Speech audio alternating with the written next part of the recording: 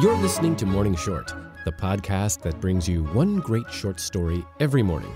Available on iTunes, SoundCloud, and any podcast app you like.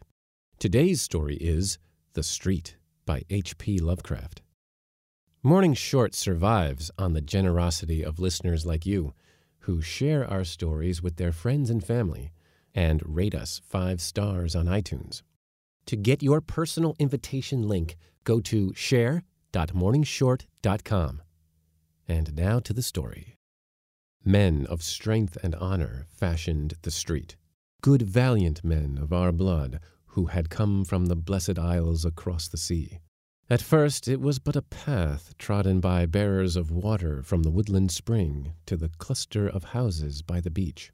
Then, as more men came to the growing cluster of houses and looked about for places to dwell, they built cabins along the north side, cabins of stout oaken logs with masonry on the side toward the forest, for many Indians lurked there with fire arrows. And in a few years more, men built cabins on the south side of the street.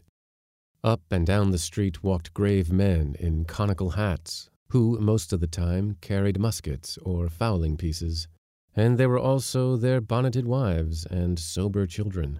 In the evening these men with their wives and children would sit about gigantic hearths and read and speak. Very simple were the things of which they read and spoke, yet things which gave them courage and goodness and helped them by day to subdue the forest and till the fields. And the children would listen and learn of the laws and deeds of old, and that of dear England, which they had never seen or could not remember.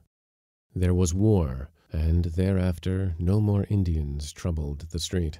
The men, busy with labor, waxed prosperous and as happy as they knew how to be. And the children grew up comfortable, and more families came from the motherland to dwell on the street. And the children's children and the newcomers' children grew up. The town was now a city, and one by one the cabins gave place to houses. Simple, beautiful houses of brick and wood, with stone steps and iron railings and fan lights over the doors. No flimsy creations were these houses, for they were made to serve many a generation. Within there were carven mantels and graceful stairs and sensible, pleasing furniture, china and silver brought from the motherland. So the street drank in the dreams of a young people and rejoiced as its dwellers became more graceful and happy. Where once had been only strength and honor, taste and learning now abode as well. Books and paintings and music came to the houses, and the young men went to university, which rose above the plain to the north. In the place of conical hats and small swords, of lace and snowy periwigs, there were cobblestones over which clattered many a blooded horse, and rumbled many a gilded coach, and brick sidewalks with horse blocks and hitching posts. There were in that street many trees, elms and oaks and maples of dignity, so that in the summer the scene was all soft verdure and twittering birdsong. And behind the houses were walled rose gardens, with hedged paths and sundials, where at evening the moon and stars would shine bewitchingly, while fragrant blossoms glistened with dew. So the street dreamed on, past wars, calamities, and change. Once most of the young men went away, and some never came back. That was when they furled the old flag and put up a new banner of stripes and stars. But though men talked of great changes, the street felt them not, for its folk were still the same, speaking of the old familiar things in the old familiar accounts. And the trees still sheltered singing birds, and at evening the moon and stars looked down upon dewy blossoms in the walled rose gardens. In time there were no more swords, 3-cornered hats, or periwigs in the street. How strange seemed the inhabitants with their walking sticks, tall beavers, and cropped heads. New sounds came from the distance. First strange puffings and shrieks from the river a mile away, and then, many years later, strange puffings and shrieks and rumblings from other directions. The air was not quite so pure as before, but the spirit of the place had not changed. The blood and soul of their ancestors had fashioned the street, nor did the spirit change when they tore down the earth to lay down strange pipes, or when they set up tall posts bearing weird wires. There was so much ancient lore in that street that the past could not easily be forgotten. Then came days of evil, when many who had known the street of old knew it no more, and many knew it who had not known it before, and went away, for their accents were coarse and strident, and their mien and faces unpleasing. Their thoughts, too, fought with the wise, just spirit of the street, so that the street pined silently as its houses fell into decay, and its trees died one by one, and its rose gardens grew rank with weeds and waste. But it felt a stir of pride one day when again marched forth young men, some of whom never came back. These young men were clad in blue. With the years, worse fortune came to the street. Its trees were all gone now, and its rose gardens were displaced by the backs of cheap, ugly new buildings on parallel streets. Yet the houses remained, despite the ravages of the years and the storms and worms, for they had been made to serve many a generation. New kinds of faces appeared in the street, swarthy, sinister faces with furtive eyes and odd features, whose owners spoke unfamiliar words and placed signs in known and unknown characters upon most of the musty houses. Push-carts crowded the gutters. A sordid, undefinable stench settled over the place, and the ancient spirit slept. Great excitement once came to the street. War and revolution were raging across the seas. A dynasty had collapsed, and its degenerate subjects were flocking with dubious intent to the western land. Many of these took lodgings in the battered houses that had once known the songs of birds and the scent of roses. Then the western land itself awoke and joined the motherland in her titanic struggle for civilization. Over the cities once more floated the old flag, companioned by the new flag, and by a plainer yet glorious tricolor. But not many flags floated over the street, for therein brooded only fear and hatred and ignorance. Again young men went forth, but not quite as did the young men of those other days. Something was lacking, and the sons of those young men of other days, who did indeed go forth in olive drab with the true spirit of their ancestors, went from distant places and knew not the street and its ancient spirit. Over the seas there was a great victory, and in triumph most of the young men returned. Those who had lacked something lacked it no longer, yet did fear and hatred and ignorance still brood over the street, for many had stayed behind, and many strangers had come from distant places to the ancient houses. And the young men who had returned dwelt there no longer. Swarthy and sinister were most of the strangers. Yet among them one might find a few faces like those who fashioned the street and molded its spirit. Like and yet unlike, for there was in the eyes of all a weird, unhealthy glitter as of greed, ambition, vindictiveness, or misguided zeal. Unrest and treason were abroad amongst an evil few who plotted to strike the western land its death blow, that they might mount to power over its ruins, even as assassins had mounted in that unhappy, frozen land from whence most of them had come. And the heart of that plotting was in the street, whose crumbling houses teemed with alien makers of discord and echoed with the plans and speeches of those who yearned for the appointed day of blood, flame, and crime. Of the various odd assemblages in the street, the law said much, but could prove little. With great diligence did men of hidden badges linger and listen about such places as Petrovich's Bakery, the squalid Rifkin School of Modern Economics, the Circle Social Club, and the Liberty Café.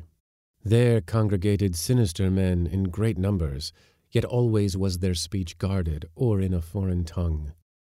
And still the old houses stood, with their forgotten lore of nobler departed centuries, of sturdy colonial tenants and dewy rose gardens in the moonlight. Sometimes a lone poet or traveler would come to view them, and would try to picture them in their vanished glory. Yet of such travelers and poets there were not many. The rumor now spread widely that these houses contained the leader of a vast band of terrorists, who on a designated day were to launch an orgy of slaughter for the extermination of America, and all of the fine old traditions which the street had loved. Handbills and papers fluttered about filthy gutters, handbills and papers printed in many tongues and in many characters, yet all bearing messages of crime and rebellion. In these writings the people were urged to tear down the laws and virtues that our fathers had exalted, to stamp out the souls of the old America, the soul that was bequeathed through 1,500 years of Anglo-Saxon freedom, justice, and moderation. It was said that the swart men who dwelt in the street and congregated in its rotting edifices were the brains of a hideous revolution, that at their word of command many millions of brainless, besotted beasts would stretch forth their noisome talons from the slums of 1,000 cities, burning, slaying, and destroying till the land of our fathers should be no more. All this was said and repeated, and many times looked forward in dread to the 4th day of July, about which the strange writings hinted much, yet could nothing be found to place the guilt. None could tell just whose arrest might cut off the damnable plotting at its source. Many times came bands of blue-coated police to search the shaky houses, though at last they ceased to come, for they too had grown tired of law and order, and had abandoned all the city to its fate.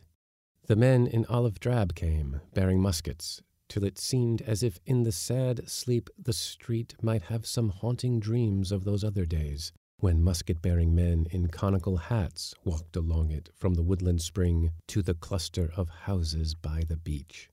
Yet could no act be performed to check the impending cataclysm, for the swart, sinister men were old in cunning. So the street slept uneasily on, till one night there gathered in Petrovich's bakery and the Rifkin School of Modern Economics, and the Circle Social Club and Liberty Cafe, and in other places as well, vast hordes of men whose eyes were big with horrible triumph and expectation. Over hidden wires strange messages traveled, and much was said of still stranger messages yet to travel. But most of this was not guessed till afterward, when the western land was safe from the peril. The men in olive drab could not tell what was happening, or what they ought to do, for the swart, sinister men were skilled in subtlety and concealment. And yet the men in olive drab will always remember that night, and will speak of the street as they tell it to their grandchildren. For many of them were sent there toward morning on a mission, unlike that which they had expected. It was known that this nest of anarchy was old, and that the houses were tottering from the ravage of the years and the storms and worms. Yet was the happening of that summer night a surprise because of the very queer uniformity? It was indeed an exceedingly singular happening, though, after all, a simple one. For without warning, in one of the small hours beyond midnight, all the ravages of the years and the storms and the worms came to a tremendous climax, and after the crash there was nothing left standing in the street save 2 ancient chimneys and part of a stout brick wall, nor did anything that had been alive come alive from the ruins. A poet and a traveler who came with the mighty crowd that sought the scene tell odd stories. The poet says that all through the hours before dawn he beheld sordid ruins indistinctly in the glare of the arc lights, that there loomed above the wreckage another picture wherein he could describe moonlight and fair houses and elms and oaks and maples of dignity. And the traveler declares that instead of the place's wonted stench, there lingered a delicate fragrance as of roses in full bloom. But are not the dreams and poets and the tales of travelers notoriously false? There be those who say that things and places have souls, and there be those who say they have not. I dare not say myself, but I have told you of the street.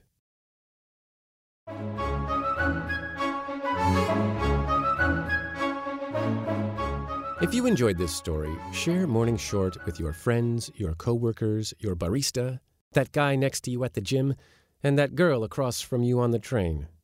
Use your personal invitation link from share.morningshort.com, and you can earn amazing Morning Short swag.